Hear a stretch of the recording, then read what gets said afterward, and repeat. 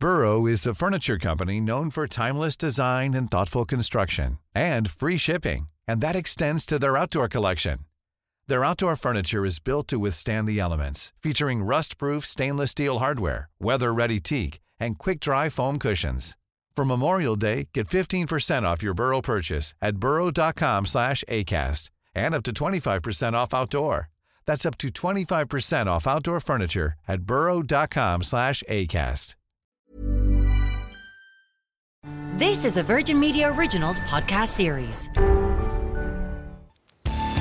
Hello and welcome to The Tonight Show. Foreign Affairs Minister Simon Coveney has summoned the Russian ambassador to a meeting as Ukraine declares a state of emergency. I've instructed senior officials in my department to summon the Russian ambassador this evening to underline Ireland's strong views on these issues. Facebook whistleblower Frances Haugen has said that Ireland must step up to the plate to ensure that tech giants are properly regulated. You have the power and the responsibility not only to improve online safety for Irish citizens, but for people across the world. And later we ask if nuclear power was safe. Would it solve the climate crisis? Get in touch on Twitter with your comments and questions on hashtag TonightVMTV.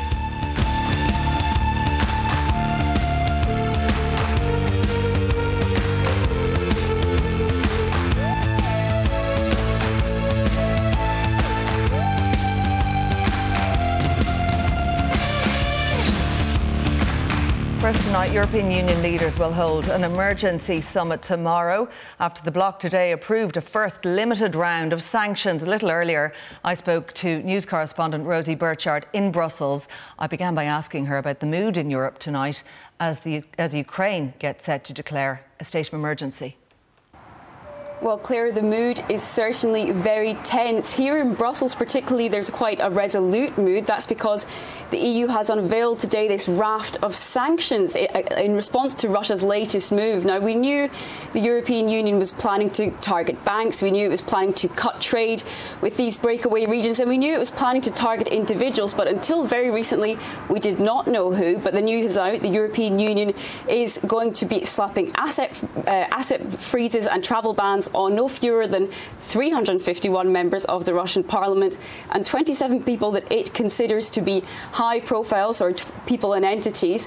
And those most crucially include members of the Russian government and senior military figures. So certainly a feeling of having taken a big step here today in Brussels in this most tricky of situations and a very tense time.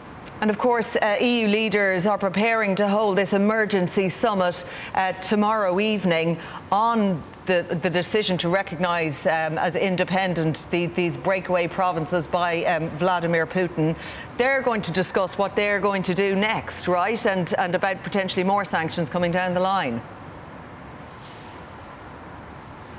That's right, Claire. It will be definitely the theme of the meeting will be what to do next. And of course, that is the million-dollar question. That meeting, emergency meeting, was just announced in the last few hours. The Taoiseach will be travelling to Brussels for these crunch talks with other EU leaders. Certainly what might be on their minds, potentially a refugee crisis if there is a further invasion, particularly in those countries that border Ukraine, for example, Poland. And they'll also be thinking about how to deal with potential Russian countermeasures. So we've also already heard from Russia that it will be trying to slap back at the EU, to hit back after these measures. Russia, of course, says it's not trying to threaten anyone. So the EU will be trying to kind of anticipate that next move. What's really important here is Europe's dependence on Russian gas. That's particularly crucial in Eastern Europe. So they'll be trying to work out how best to prepare for that, how to prepare for any measures Russia might take then against the EU. So they'll be trying to really plot out their next move on this most complex of geopolitical chessboards. Well, that was Rosie Burchard speaking to me earlier. Now here in studio to discuss this further is editor of The Currency, Ian Keogh, Fianna Fáil Senator Shane Castles, Sinn Féin Senator Lynn Boylan and News Talk presenter Shane Coleman. Let's go to that news first. Simon Coveney bringing it to the attention of the Dáil that he will be bringing the Russian ambassador in for Stern talking to tonight, Yuri Filatov will be attending a meeting with Simon Coveney. What's likely to come of that, do you think, Shane Coleman? Not a huge amount, I suppose. This is pretty routine. This is what you would expect to happen. I'm sure there'll be a dressing down of sorts in diplomatic terms. I don't imagine Mr. Putin will be shaking in his boots at the prospect of this happening. But it needs to be done. It's a step that has to be taken. I was fascinated by Rosie's report there as to what's been done, and that's fine. But I think tomorrow it'll be interesting to see how much further they will go. How serious is Europe about sending out a real signal to Russia? How far do they go now? Do they waste? Do they throw the kitchen sink at it? Or do they hold off and say, well, we're doing this because you've gone so far, we don't want to use up all our armoury yet. It's going to... I don't know what the right thing to do. Better minds than mine, better military minds than mine, better intelligence obviously is there to decide that. But that will be fascinating, I think, to watch. Yeah, it is that game of chess and seeing how that plays out. Ian, in terms, I presume, as I say, this meeting between Simon Coveney and Yuri Filatov, it is happening. The equivalent meetings are happening right around European capitals at the moment. Russia likely to say there's no threat here. No, well, I mean, it's parlour, politics and democracy, diplomacy putting it out there. We'll really see if Europe has teeth tomorrow, how far they're willing to go. I think you summed it up well. The sanctions that have been put out so far are very limited in their nature. And that's the paradox of sanctions, that they only work if you target people who you actually don't want to hurt. So that's why we'll see, Europe go after the elites but leave the rank and file citizens in Moscow alone. And it's also why you don't want to hurt European citizens by cutting off the gas pipelines. So in a sense, there's an awful lot of issues that Europe can't do it. They don't want to hurt people in Moscow, the rank and file people. They don't want to, lead to energy prices going up. In that case, what they do is they go back and they say, right, we're going to put asset forfeitures or seizures on elites. The trouble is they've had 5 or 6 years to get ready for this. Most of them have already moved their assets. And the entire, what's forgotten here is that the entire Russian economy since, the Crimean crisis of 7-8 years ago has entirely buffered itself from any of these sanctions. They're ready for it. Yeah, so there's no surprise indeed in what's already been announced, at least. Now, tonight I spoke to the director of Ukrainians in Ireland to get reaction from them about what's happening. Ukrainian people who are ready to enter a state of emergency in their country. I spoke to Michael Baskin and I asked him about his desire to bring his family here to Ireland. In Ukraine at the moment, people kind of accept it. Mm-hmm. The war may start in a minute, and any given minute, people counting hours.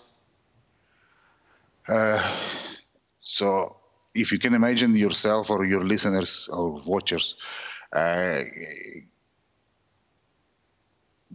having been, it's very difficult to talk about the feelings. Yeah, and I can see for you there that it's clearly an incredibly stressful time, not least because you're thinking of family you have over there. What's the situation with your family now, and how do they feel about being there? The call, of course, on Ukrainian citizens to leave if they can. Yes, a call on Ukrainian citizens is to leave, and call on Ukrainian citizens. Some people are prepared to leave and leave the houses, like probably my sister and my family will have to do. But a lot of Ukrainians, since this morning, since President Zelensky called for the mobilization of reserve forces, of reserve Ukrainian forces, reports coming from Ukraine, military officers very, very busy. People signing up in big numbers for not only for the whoever have to sign, who have been called back to the army. A lot of people signing for that what we call territorial defense forces. It's sort of civilian forces, civilians training to and preparing to fight for their own cities, for their own villages. And that's Michael Baskin telling us what it's like for Ukrainian people right now in Ukraine as they prepare for possibly all-out war. They don't know what's coming next. But Shane, on that, Ireland's the only EU country not prepared to take people from Ukraine without a visa. Doesn't that need to change at this point? Yeah, I think that's certainly something that would have to be looked at, Claire, and I think Ian nailed it in terms of his assessment that, you know, the human cost of this particular emerging conflict, and that was echoed tonight in the Dáil by the Minister for Foreign Affairs when he spoke specifically about that, whether that be about the potential for refugees, the impact on ordinary families for energy costs, not just in Ukraine but across Western Europe as well. And he nailed that point again. And he just said it's not how we respond to this ever-increasing conflict but how we prevent it. And I think that's the importance of tomorrow night and the summit, to make sure that you continue. I don't think this has gone beyond the point of no return. I do believe in diplomacy and the actual genuine feeling of EU leaders to make sure we bring it back from the brink. Shane, just to get back to that point about what Michael was saying there and just making it easier for Ukrainians to come over and be united with family here.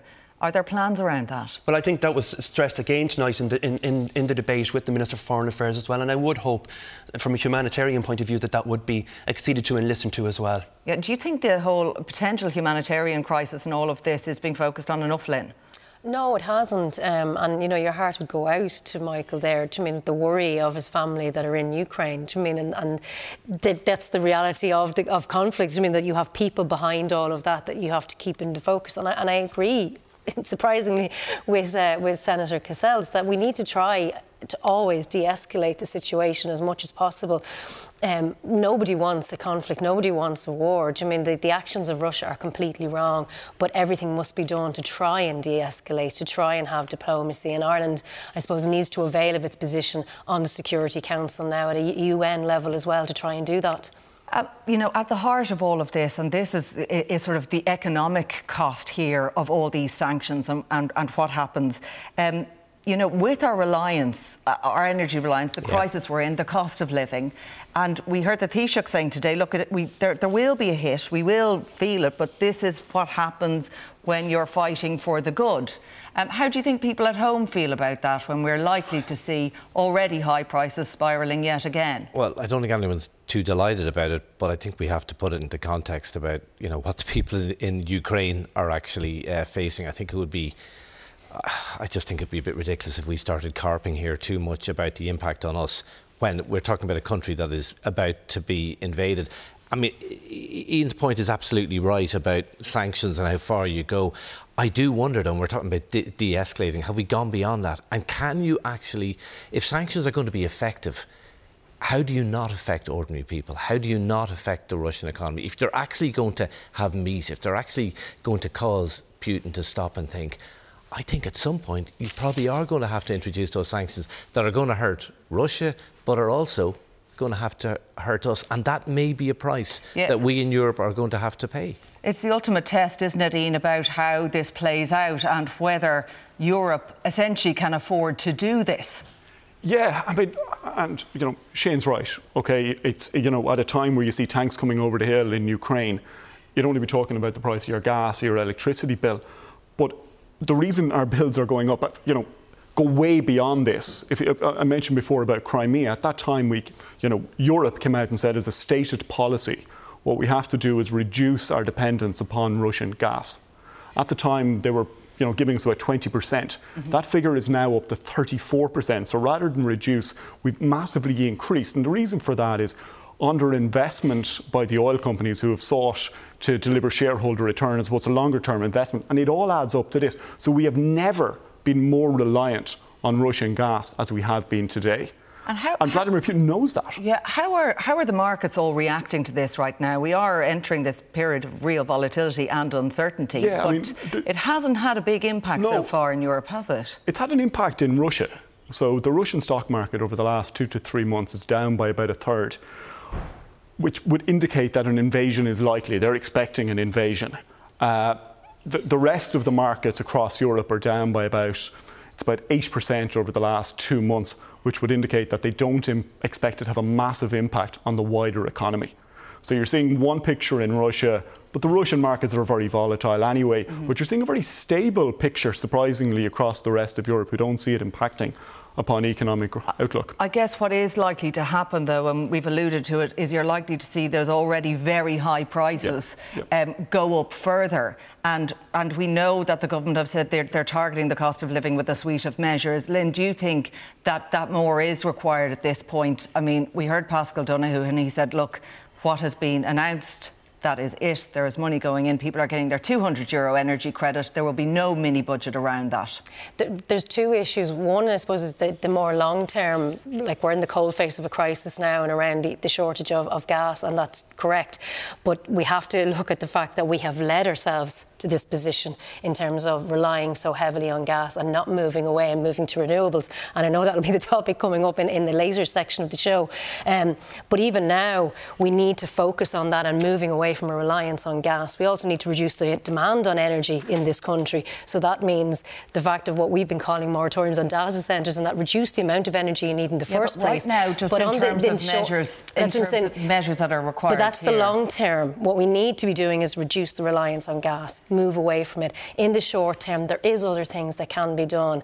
So we had the CRU, which is the Commission for the Regulator of the Utilities, in before the Climate Committee this week, and I have to say their responses were deeply disappointing. They're very reluctant to engage in the market, to look at the profits that energy companies are making, and to look at the way the PSO levy is designed so that would reduce the cost for households. There are things they can do. They're not going to make huge differences to people's bills, but they would bring their bills down. But we need a regulator that's prepared to actually regulate and not have a light touch approach. Yeah, but you also want to freeze the carbon tax increase that's coming down the line in May, which we're not. And again, it is one of the few tools that the government has in terms of actually addressing the cost of energy in the short term.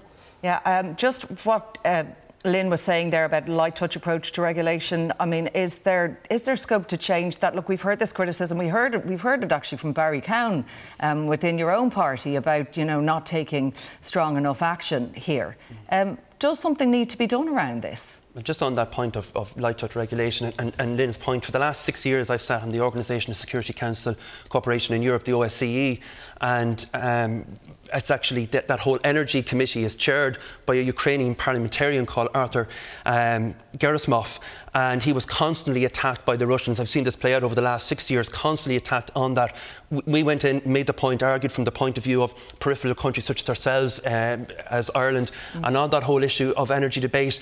By the way, Sinn Féin had a permanent seat at that particular meeting. Never once did they attend, in particular the meetings in Belarus and so forth, where we're discussing that very issue. So, Lynn, you talk about moving away. You had a very seat at that particular table. Sinn Féin failed to take it up. They eventually lost the seat because the Dáil took them away from it because the Sinn Féin representative never came. About EU policy, I know, about energy. that's what we were discussing it. And Sinn Féin never came to the meetings to actually engage with the key players on the playing field. Shane, I can guarantee you I sat in a very many meetings around energy policy when I was an MEP and always argued the fact that we needed to move away from a reliance on fossil fuels. It's the only way to break the stranglehold that those and the conflicts that we have seen that are directly linked to the fossil fuel industry. Yeah. And the only way to do that is to invest in your own renewable, and Ireland is in a unique position to do that, to be energy secure. Okay. But right now, Shane, I mean, what Sinn Féin are calling for is certainly, there's all about the fossil fuels and actually what the government is saying is this is what the carbon tax is all about.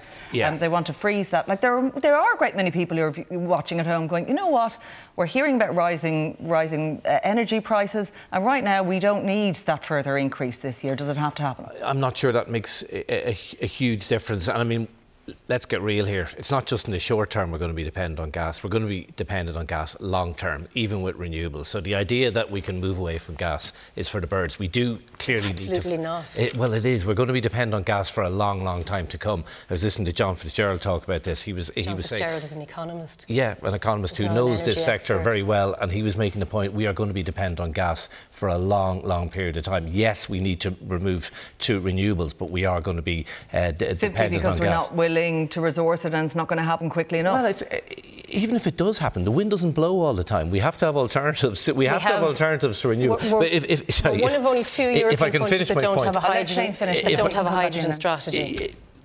I think there's a real danger. There's a political imperative here. Obviously, the government felt they had to act. There's also an economic imperative. It is dangerous to chase inflation. It is reckless to chase inflation. You will not win if you chase inflation. We saw that in the 70s and the 80s, and we had a lost decade because of it. I just think we need to be really careful about repeating those mistakes. Painful as it is, I think what you have to do is prioritise those who are the most vulnerable and try and protect them as best you can.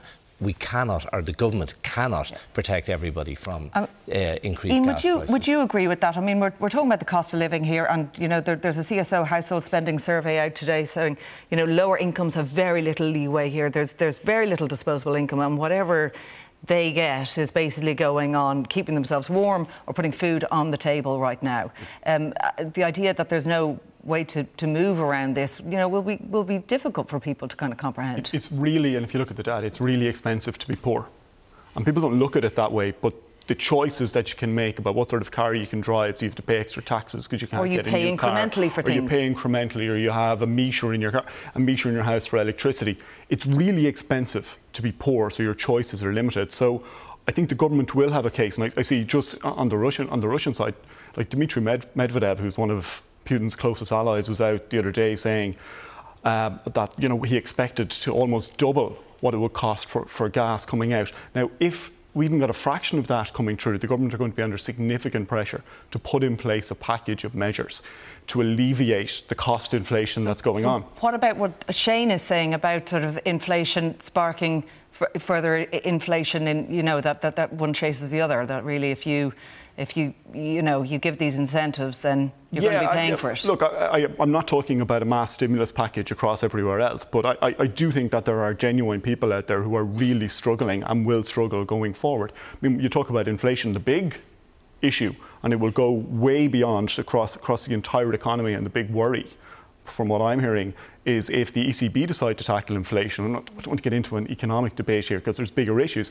but if the ECB decide to knock up the price of interest rates, well, that's a wider macroeconomic shock that will impact the economy because no one's factored it in.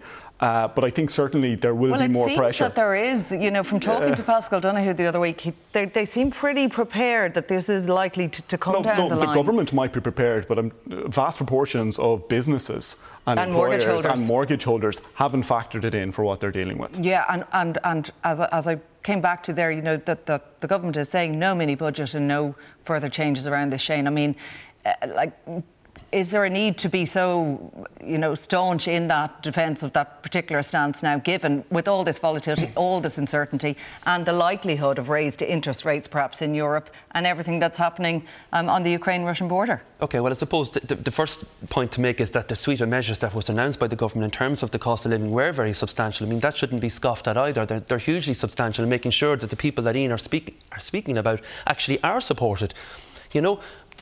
People actually do care to make sure that they actually can actually make the cost of heating or gas and so forth. I think the government made that, Pascal Donoghue made that statement. If it is a case that things escalate and you go further down the line, of course governments actually can go and reappraise at that particular time. They're not going to be heartless to say, we're going to throw people under the bus. I think there's a lot of, this government has shown in the last 18 months in particular, when they were faced with the pandemic, everybody was looked after, businesses and ordinary people, the same will be done again. And laws were changed really quickly, which is the point that some people are saying should be done when it comes to, the energy prices we're seeing there. But here at home, let's move on, because the Taoiseach and Sinn Féin leader Mary Lou McDonald traded their most personalised insults yet in the Dáil, each accusing the other of corruption. We'll take a look at that exchange now. I don't have the scope to recount the corruption, the corrupted nature of your relationship with the people that I refer to. Your party corrupted public life in this republic for well on 40 years. You corrupted the moral code of our country and our society by the murder and mayhem that you perpetrated. You also support the undermining of women. Pathetic. Who were raped by IRA volunteers, and your party covered it up. You can wave all you like. Let's remind the viewers that was actually all in a debate about cuckoo funds. How did it come to that, Shane Castles? I mean, there's nothing new here, and frankly, people would say they're getting bored of it. Yeah, well, I mean, if Mary Lou wants to bring the Dáil chamber into base like this, that's for her to choose. I do support the Taoiseach in what he has said. I've seen the impact in my own county of the impact of IRA activity as well, in terms of the bogs out in Wilkinstown, where they were digging for bodies of the disappeared as well. So, but is that was in a conversation, that was in a Dáil debate about cuckoo funds. It's been brought up time and time again. Like, how do Sinn Féin put this to bed now? Because it isn't something that's disappearing. No, I think there's a level of frustration from me speaking to any of the Sinn Féin TDs during leaders' questions, is that they don't get the answers, and that Micheál Martin, as the Taoiseach, refuses to answer the questions that are put to him, and then deflects Sinn Féin just aren't happy and throws with the answers mud. they're getting. We've seen even last week that he misled They actually don't like the answers they're getting. He misled the Dáil with his accusations around housing objections, which we had the Journal then do a fact check on, and said that the Taoiseach was misleading in his comments. So all we want is the Taoiseach to answer the questions, to go in and to enter into a debate in a manner that would be used to with government and opposition, where the opposition can get answers to the questions. There wasn't just, the IRA brought up there. There was also Galway Tent, there was Ansbacher. It was just that tit for tat that is ultimately, would you say, Shane, counterproductive? Yeah, I'm not sure. Micheál Martin has clearly made a decision over the last 6 months or so that he's going to take the battle to Sinn Féin, that he's going to fight fire with fire as he sees it. I just don't know if that's effective or not. But that's sort of been a constant. It's not just in the last 6 months, surely. No, it's, I think, very noticeably in recent months it has picked up, and he has got, he is definitely taking the battle to them. I genuinely don't know if it makes a difference.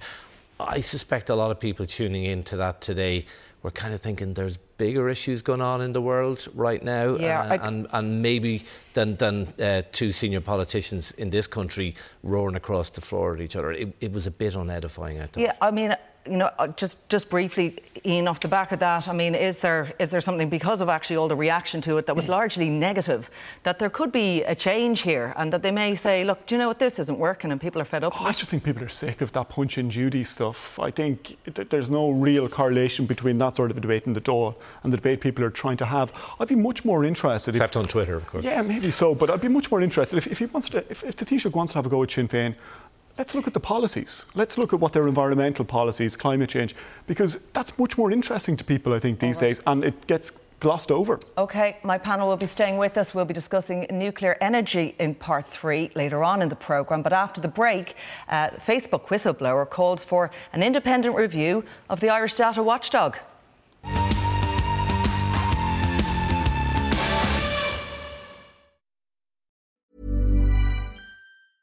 Ready to pop the question? The jewelers at BlueNile.com have got sparkle down to a science with beautiful lab-grown diamonds worthy of your most brilliant moments. Their lab-grown diamonds are independently graded and guaranteed identical to natural diamonds, and they're ready to ship to your door. Go to BlueNile.com and use promo code LISTEN to get $50 off your purchase of $500 or more. That's code LISTEN at BlueNile.com for $50 off. BlueNile.com, code LISTEN. Hey, I'm Ryan Reynolds. At Mint Mobile, we like to do the opposite of what Big Wireless does. They charge you a lot, we charge you a little. So naturally, when they announced they'd be raising their prices due to inflation, we decided to deflate our prices due to not hating you.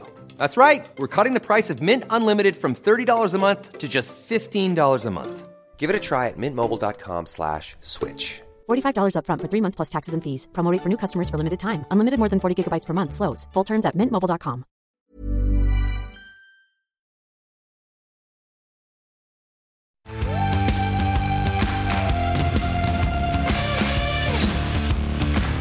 Welcome back. Facebook whistleblower Frances Haugen appeared virtually today before the Joint Oireachtas Committee on Tourism, Culture, Arts, Sport and Media, and said that tech companies based in Ireland had got away with it when it comes to the enforcement of data protection regulations. Ms Haugen urged the Irish government to reflect deeply on its own role and on the responsibilities which come with housing what she called social media manipulation machines. Let's take a listen now of what she had to say. Some of the most egregious harms caused by the decisions made in shiny glass headquarters in Facebook Dublin have been in faraway places like Myanmar and Ethiopia. The ethnic violence fueled by Facebook in those countries are the opening chapters of a book too horrific to read. Still here in studio with me is the Currency's Ian Keogh, Senator Shane Castles and Lynn Boylan, and News Talk presenter Shane Coleman. Ian, to come to you first on this, Frances Haugen did blow the lid on the inner workings of big tech. What message did she have for legislators today on what Ireland is doing or not doing? I think the message was quite simply, we're not legislating, we're not regulating in the sense of really holding big tech and the powerhouses.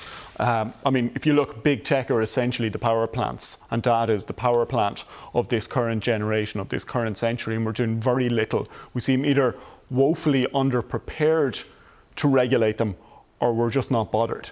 Now, either answer to that is not a good thing, but certainly over the last 5-10 years, Facebook, Google have had their way in Ireland in terms of how they've dealt with their tax policies, in terms of their regulatory compliance in relation to data. They've been pretty much allowed to do whatever they want. It's been a trade-off for government. We've got a lot of jobs and they've got an awful lot of corporation tax. But that game is wearing thin. If the argument there over the big European debate was about corporation tax over the last 10-15 years, that's been dealt with now. The next argument over the next decade is going to be about data and regulation of social media platforms. Shane, you were there and you were talking to Frances Haugen today as a member of that committee.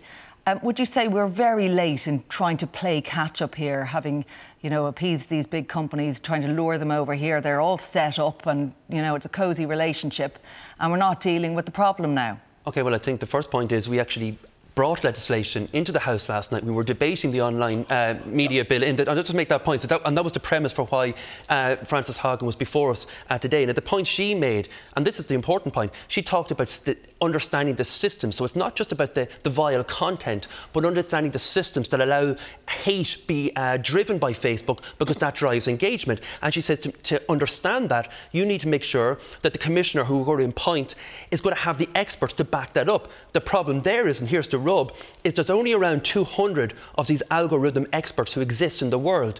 To back them up, we'd need 20 in Ireland alone. So you'd need 10% of the world's actual population of algorithm experts. There's another problem. There's no undergraduate course to be an algorithm expert. You're trained in-house by Facebook. So a bit like what I said today, you'd nearly have to break into the chocolate factory, rub the Oompa Loompas with the magic formula, so we'd actually have the people that could actually understand the algorithms that are being devised by Facebook. On top of that, you asked the question, how much are these guys being paid? She said a basic of €500,000 per person plus add-ons. It's a big ask when you know that Facebook are making €40 billion worth of profit for governments and the public system to fight against that. Sure. But the point is, we're doing it. We brought the legislation in last night, and we're making those initial points. Can I just ask, and I'm curious, and this is it's a genuine question, which is, and I appreciate your committee and some of the work that they've done has been really good. Do you think the government has any interest in regulating Facebook over the past decade? Well, I think the government has actually faced up to the responsibility. Previous governments maybe haven't, but this government and the government that I'm a party member of certainly is. And I think that they're actually very willing to take it on. And remember, Facebook came before us in these exchanges. They were quite terse exchanges. They brought us away privately then to try and explain to us their community standards about how they deal with these vile information. It left me more despaired because the level... It's all in-house. Because it's all in-house. So they're making the rules and we're just sort of seeing how all that goes. Exactly why we want bullying, a commissioner. Harassment, racism, misogyny goes on and on. They're self-regulatory. We've made the point that that's not acceptable anymore, and that's why we're going to appoint a commissioner to deal with that. Shane, it is a problem here, really, that big because time, we have, we have this relationship, this foreign direct investment we want in the country. What do you do then around that when all these problems, and they are global problems? They are global problems. Look, let's call a spade a spade. We're bad. We're good at many things in this country. We are not good at regulation, whether it's planning, whether it's financial services or big tech, and we haven't done a good job at regulating big tech. Are we equipped to do it now? I suspect we're not, for a couple of reasons. One of them politically, you mentioned we are hugely dependent on big tech. Do you throw the baby out with the bathwater? I think there's a certain reluctance to do that. But do you think the appetite is there? I think the appetite is growing because I think we can't ignore it anymore. I think that's the service Frances Haugen has done, and what an impressive woman she is. She has done the service. I don't think we can ignore it any further. But I think the big issue is the economics of it. Can you have 27 across the EU, different regulators, all paying $500,000 top job and hundreds of thousands to everybody else there? I don't think you can. I think politically and financially it would make more sense if you had an EU Office of Regulation that could come down hard. And we are hearing the EU will get more involved maybe in latter years, but it's still up to us, Lynn, to do something about this now. What would Sinn Féin do in this situation? Because whatever is announced, it needs to have teeth. And what Frances Haugen appeared to be saying today is, it won't. Yeah, and look, I'd echo what's already been said. There has been a huge reluctance by the governments previous to this one to tackle the big tech companies and to regulate them and to directly regulate them. And what we need now is, as you said, we need the Commissioner to have the teeth, to have the resources to do the job. And we need to get the transparency from Facebook, because I think one of the things that she was saying was around, the Facebook gives you no information. So no information about the moderators, about the language that the moderators have, the paying conditions of the moderators, because they're doing the worst job of all, whatever about the algorithm designers. And we need to regulate that Facebook introduces those algorithm changes that stop that kind of constant pushing you towards the violence and towards the more extreme content. Now, Facebook on that, because they've issued a statement saying, contrary to claims about our company, we've always had the commercial incentive to remove harmful content from our platform. People don't want to see it when they use our apps, and advertisers don't want ads next to it. That's their defence. It's in their interest not to have this online. Well, the evidence would suggest otherwise. I mean, I think there was one case where they were talking about, was it in Germany, where, there was the people who joined far-right organisations were directed to join that from Facebook links. So we know the evidence. I mean, we've seen the evidence. We've heard from the whistleblower, Frances, saying, that Facebook know about the damage that they're doing and the harm that they're doing to young people and the impact they're having in terms of conflicts around the world. And they're not taking the measures. And even if you look at Twitter, which is far from perfect, it has at least things where it goes, please, do you want to read the article before you retweet it? They're simple things. They're not huge asks that we could ask of Facebook just to slow down that constant clicking and sharing. And I like that, you could ask these things of a tech giant. They will essentially do what they please unless regulations say otherwise. Oh, that's what I mean. It has to be regulations. We can't rely on these tech companies to regulate themselves. Okay. Part of the problem here, Ian, is if we do have a body like this, there's no direct complaints mechanism, because they've already said that. Catherine Martin has said, yes, we will have this online safety commissioner, but we can't cope with complaints from a population of 480 million people right around Europe. No, I mean, I've seen headlines and people talk about, David versus Goliath. It's not. It's, Goliath versus, David's little brother. We just can't deal with this. It's just, I mean, the idea, it's not so long ago that the Data Protection Commissioner was operating above a spar in the Midlands. That's how little money or how little effort that we've given that particular body.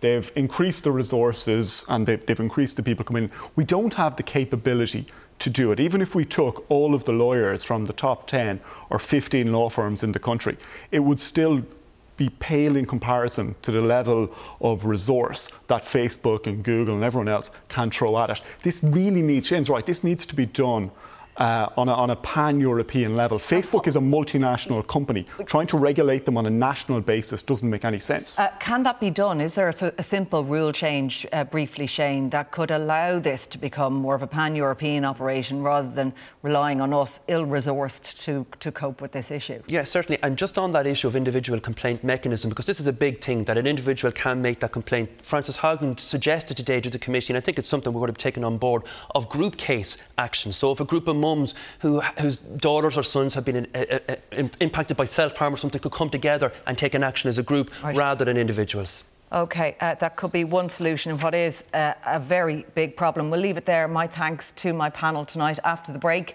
we debate nuclear energy. Stay with us.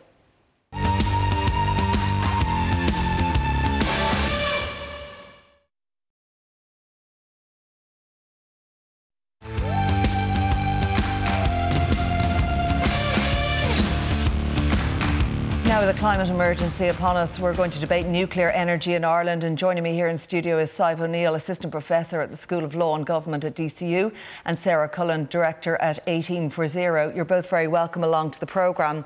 And I want you both, because you come from opposing sides of this debate around nuclear energy.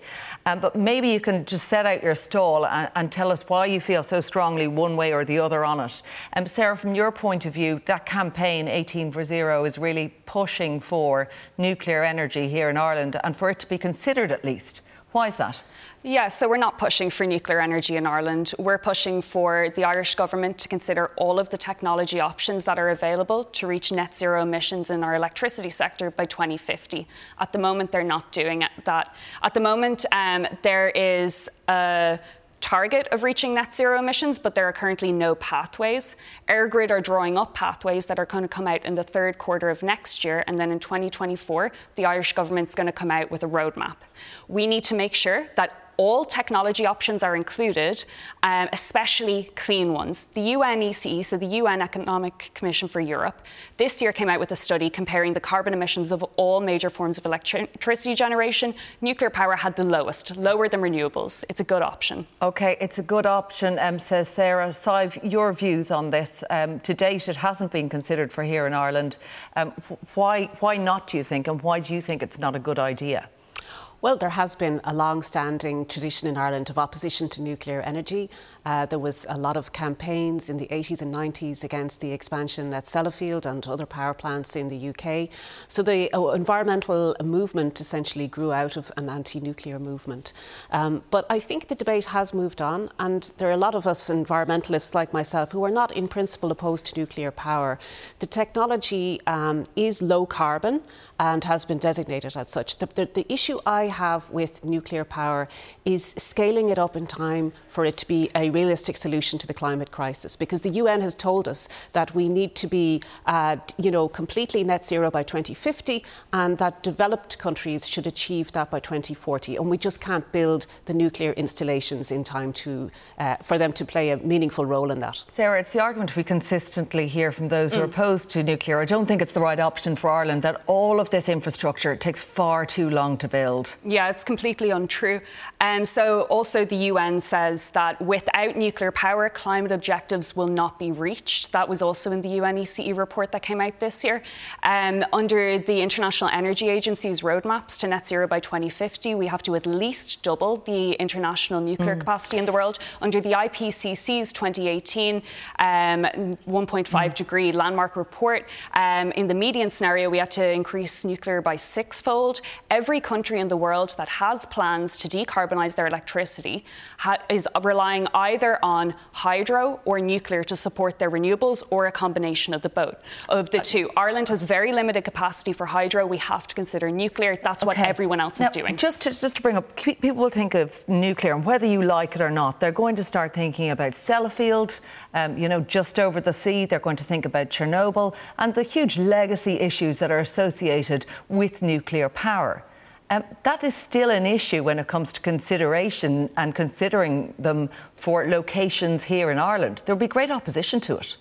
There will be opposition, but no matter what technologies we decide to build to get to net zero, we're going to have massive infrastructure changes that I can guarantee people will not be happy with. We may as well at this point choose the best technologies to get there cheapest and the most reliable and most environmentally sustainable way. Okay. And it's doing a disservice to Irish people to just completely discount technologies based on kind of a gut feeling that they don't like them. All right. When you were saying the technologies are newer, would you say the technologies now, would you acknowledge that the technologies now are safe, and the risks when we talk about the Sellafields, when we talk about Chernobyls, aren't there with all this new technology, Sive? Well, there's a few different things. There's different kinds of risks, and the risks may be lower associated with modern nuclear plants, but they still exist, and the risks entailed in some kind of nuclear accident are potentially catastrophic. Now, the nuclear industry has reduced the chances of that with ever since Fukushima and Chernobyl. There have been many improvements, but it doesn't entirely eliminate the risk, and that increases the cost. So one of the things we have to remember is that in Ireland, the cheapest form of electricity that is not based on fossil fuels is onshore wind, and offshore wind and solar.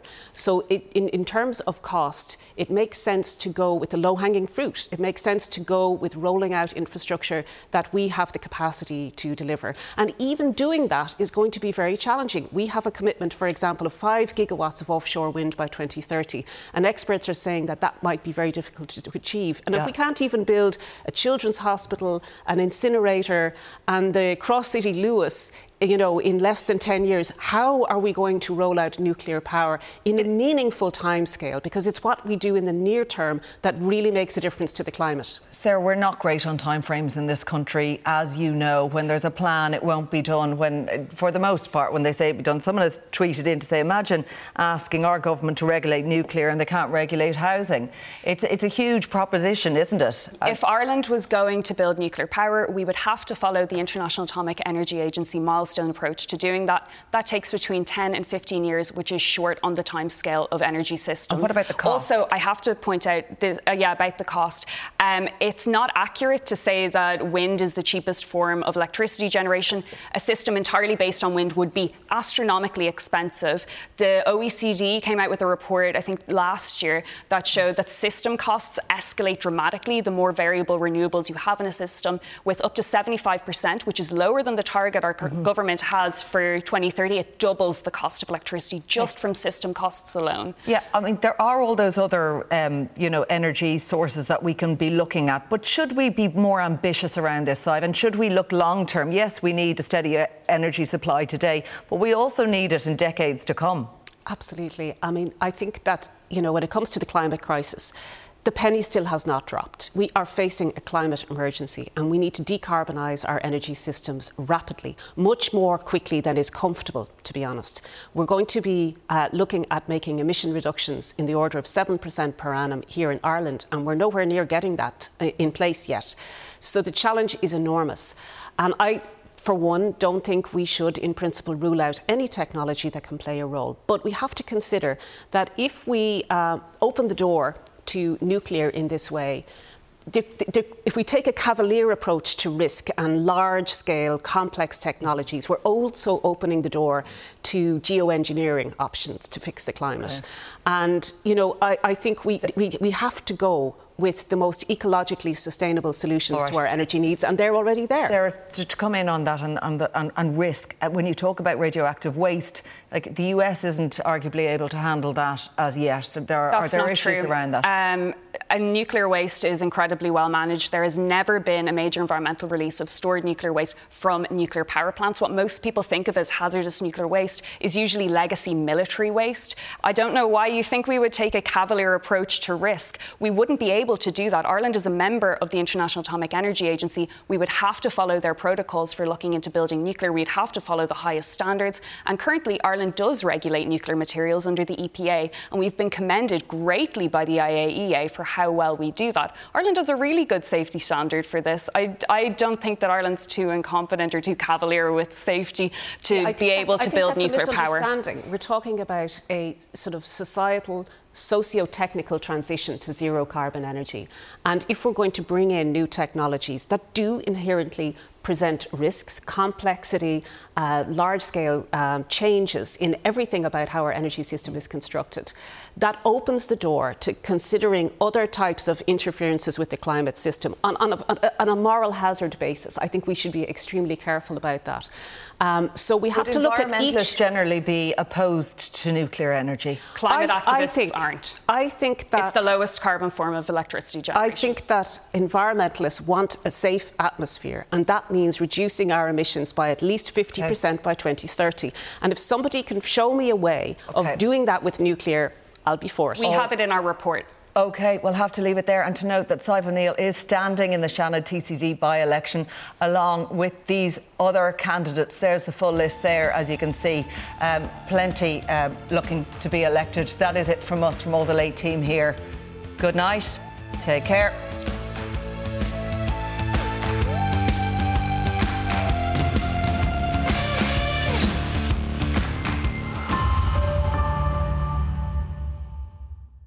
This is a Virgin Media Originals podcast series. Normally, being a little extra might be a bit much, but not when it comes to healthcare. That's why United Healthcare's Health Protector Guard fixed indemnity insurance plans, underwritten by Golden Rule Insurance Company, supplement your primary plan so you manage out-of-pocket costs. Learn more at uh1.com.